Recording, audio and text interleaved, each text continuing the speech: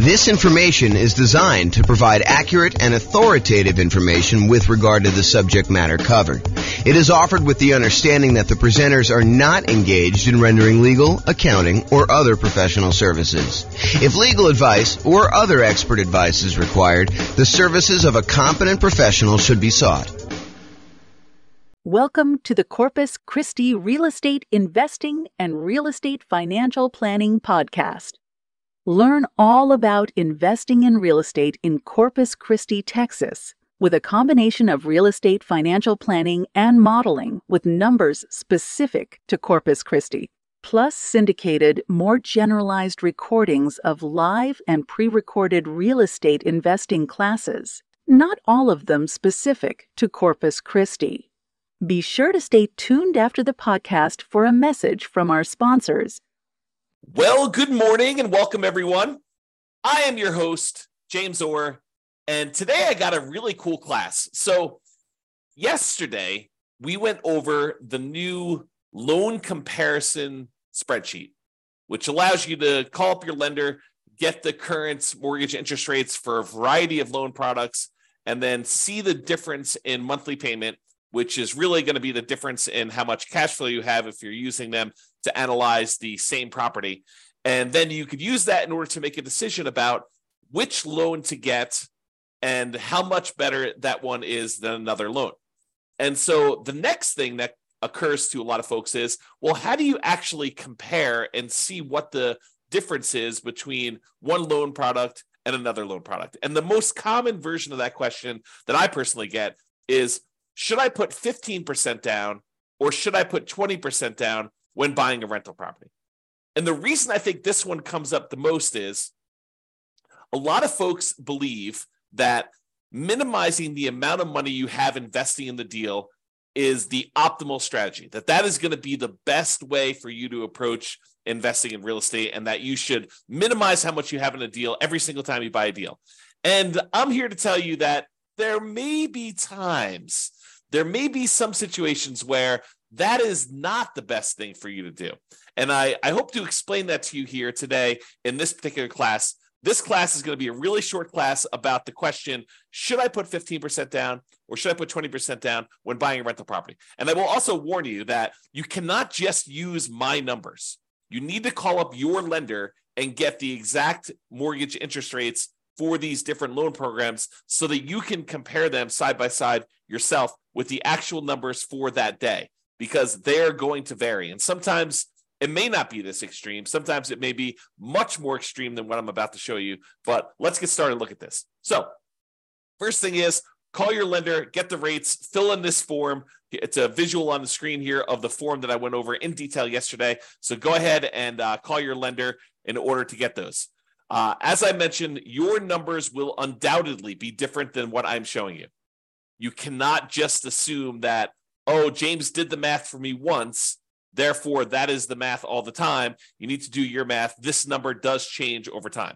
So really what we're doing is, you remember this shows you all the different government loan programs, the conventional owner-occupant loan programs. These are primarily for people doing like house hacking or nomad strategy where you're moving into the property. And then this kind of like greener section here is all the conventional investment property loans. And we've got 15% down with PMI, and then 20%, 25%, 30%, and 40% to show you. Today, I'm going to be focused in on this 15% to 20% kind of section. So this shows you the kind of like difference in monthly payments for the various loan programs for the investor loans only. And so you can see that the investor loan where you put only 15% down is significantly higher than the next loan program, which is the 20% down. In fact, if you just look at the difference in size of the drop here, you can see that the difference in size of the drop between going from 15% to 25% is way larger than the drop from 20% to 25%. And you might be thinking to yourself, wow, that's a really significant difference between going from 15 to 20 and 20 to 25. And yes, that is pretty common, because part of the problem is that when you get a 15% down loan, you also have private mortgage insurance.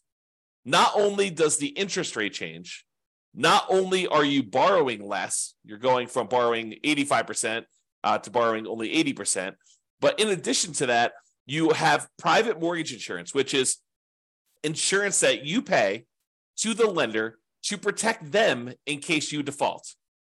The lender's basically saying this, look, I would really prefer if you put 20% down if you got a loan.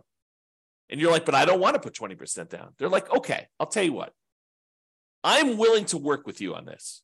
However, my concern is if for some reason something happens to you or something happens to the property and you stop paying on this mortgage, I might actually lose money or not be able to get all of my money back if I have to wait a few months for you to determine that you're not paying, then start foreclosure proceedings, hire an attorney, and maybe your tenant's not taking care of the property, and maybe I need to do a little bit of work on the property once I get it back, and then I need to go sell the property, and I need to pay a real estate agent, 4, 5, 6, 7, 8% in order to have them market the property and get the thing sold. And I have some holding costs while I'm waiting to do the foreclosure, and then also to foreclose on the property and get the property back, and then do the fix up I need to do in order to get the property ready to sell. And then the time period when I'm got the property marketed and the time it takes the property to sell. So I've got a lot of time and money and effort kind of tied up into this deal. And I want to make sure that I will get all of my money back in case you default and you stop paying on your mortgage and I need to foreclose.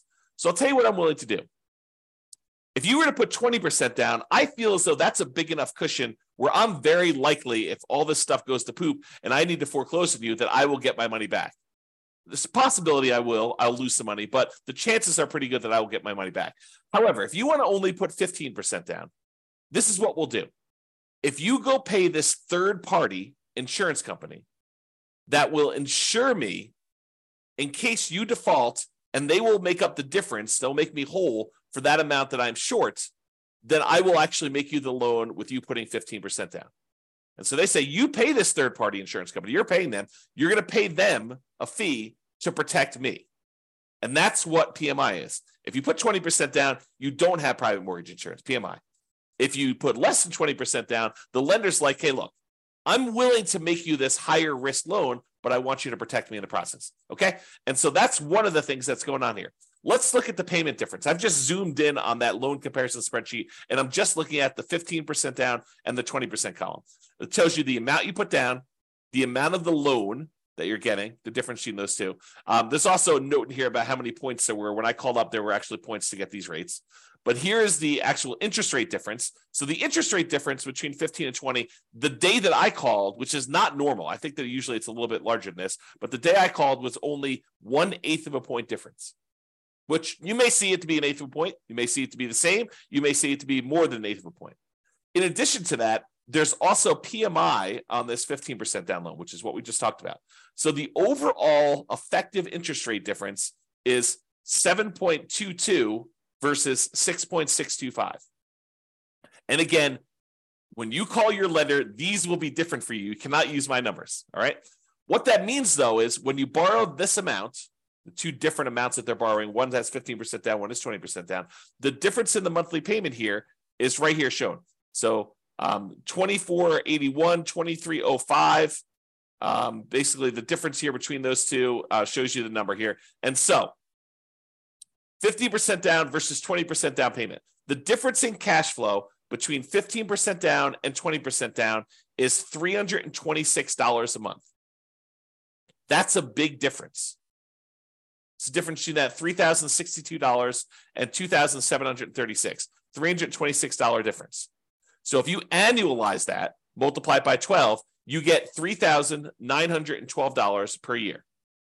So you'd get $3,912 more per year for putting 5% more of the purchase price down.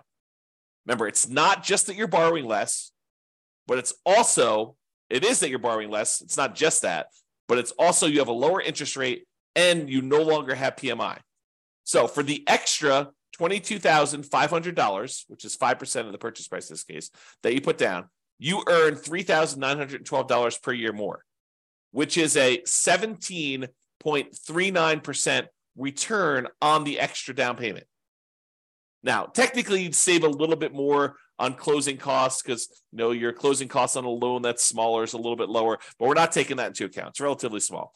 Also, because you put more down, your estimated return on investment from appreciation and debt pay down and your depreciation would be lower. You'd be less leveraged if you did this. So you got to take that into account too. But if you're really concerned about this cash flow number, realize that the return you're getting on that extra amount you put down, that $22,500 more, is about 17.39%. And that's like a cash on cash return on investment. That's the return you're getting in extra cash flow on that property. So are there a lot of other places where you could go where you could get an extra 17.39% cash flow return on your money? Yeah, sure. If you buy a rental property, typically it's more than 17%, but part of that is like deferred return. It's like your cash later return, your appreciation and your debt pay down return. This is really all about cash now. It's money in your hand from cash flow. So 17.39%. Not a lot of places that I know of where you can get that, especially on a lump sum of money of this size. So in conclusion, it's not just about borrowing less. Putting more down tends to also improve your interest rate and eliminates PMI. You can determine the difference in payments to estimate the difference in cash flow, since the income is going to be the same if you're analyzing the same property. Then you divide that difference in annual cash flow by any extra you had to put down to estimate the extra return in cash flow that you're earning on that extra down payment. And then you got to ask yourself, can I earn that return or better somewhere else with similar risk characteristics? Okay. So the idea is do this calculation yourself and decide whether it is worthwhile for you to put this extra money down. And yours may not be 7%, 17%. In fact, it's very likely to not be 17%. Yours may be more in the line of, if I get a 5% return or a 10% return. Some cases it might be a lot more, maybe 20% return. But you got to decide, hey, look, maybe I'm not willing to put this extra down in order to get just a 5% cash on cash return on that extra money. Maybe that's not worth it for you. Or maybe it is worth it for you. Or maybe 10% is worth it. So you got to decide where your cutoff is. And part of the decision, at least for me, would be what else could I do with this money to get that type of cash on cash return over that time period. Okay. That's all I got for you. Hope you enjoyed this very short mini class on whether you should put 25% or 15% or 20% down. I will also tell you that this is a common question. The next most common question is 20 to 25. And I think most people don't even ask me about that one. I have to show them why it's advantageous for them to sometimes go from 20 to 25 because the interest rate bump between those two is usually pretty significant. So same thing applies, though, if you're thinking about 20 or 25%, is you run the math and say, this is what my payment is at 20, this is what it is at 25%, this is how much extra I had to put down, and figure out what the difference is, figure out what the return is on that extra 5% down to see if it's worthwhile for you. That's all I got for you. This has been James Orr. Have a great day. Bye-bye, everybody. With home prices up, mortgage interest rates up and rents up, but not quite enough to counteract the higher prices and interest rates. Cash flow on rental properties in Corpus Christi is harder than ever. Book a call with the Real Estate Financial Planner to apply our proprietary 88 strategies to improve cash flow on your rentals. See the show notes for a link to schedule your call and improve your cash flow today. If you're a real estate agent, lender, or professional in Corpus Christi that wants to help our real estate investor listeners, consider reaching out to learn about collaboration opportunities with this podcast.